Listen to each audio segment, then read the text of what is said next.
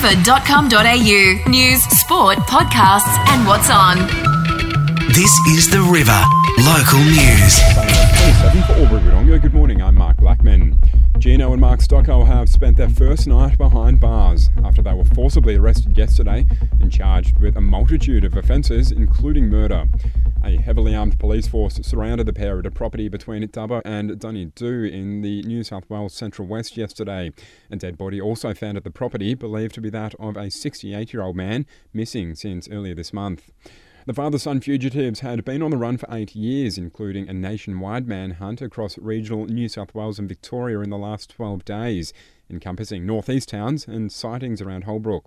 Acting Assistant Commissioner Clint Feeney says the 12-day manhunt was very successful. If we look at the expanse of country out here, the number of roads that are sealed, unsealed, back roads, forestry trails, these people knew the bush, they knew the bush very well.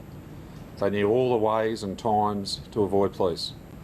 But it was always going to be a case. It was only going to be a matter of time before we tracked them down. The Albury Airport's held an emergency crash landing simulation. Ambulance and fire crews called after the simulation that supposedly saw an aircraft crash off the end of the runway. Around 30 volunteers acted as injured staff and passengers yesterday, with facilities at the airport tested to see how they coped with being used as the management of Survivor Centre.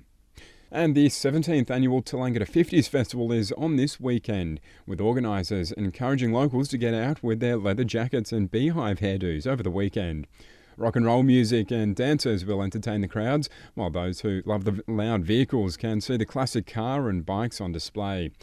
Manny Chisari is the festival coordinator and says they're hoping for close to 2,000 people to show up, depending on the weather. Entry fee is $20 and gates will open from 8 o'clock. Under 18s are free, so it's a great family value. You can bring the whole family. Fingers crossed the weather will do the right thing. Now to sport, and in the Country Basketball League, the Wodonga Wolves are up against the Echuca Pirates this weekend. The game an away match for the local squad on Saturday. Both men's and lady Wolves are sitting above the Pirates on their respective ladders. They're looking to increase the number of wins early in the season.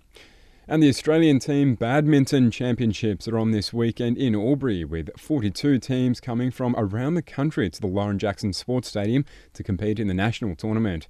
That's the latest Border News and Sport. Everything the Border. Everything the border. 105.7 The River.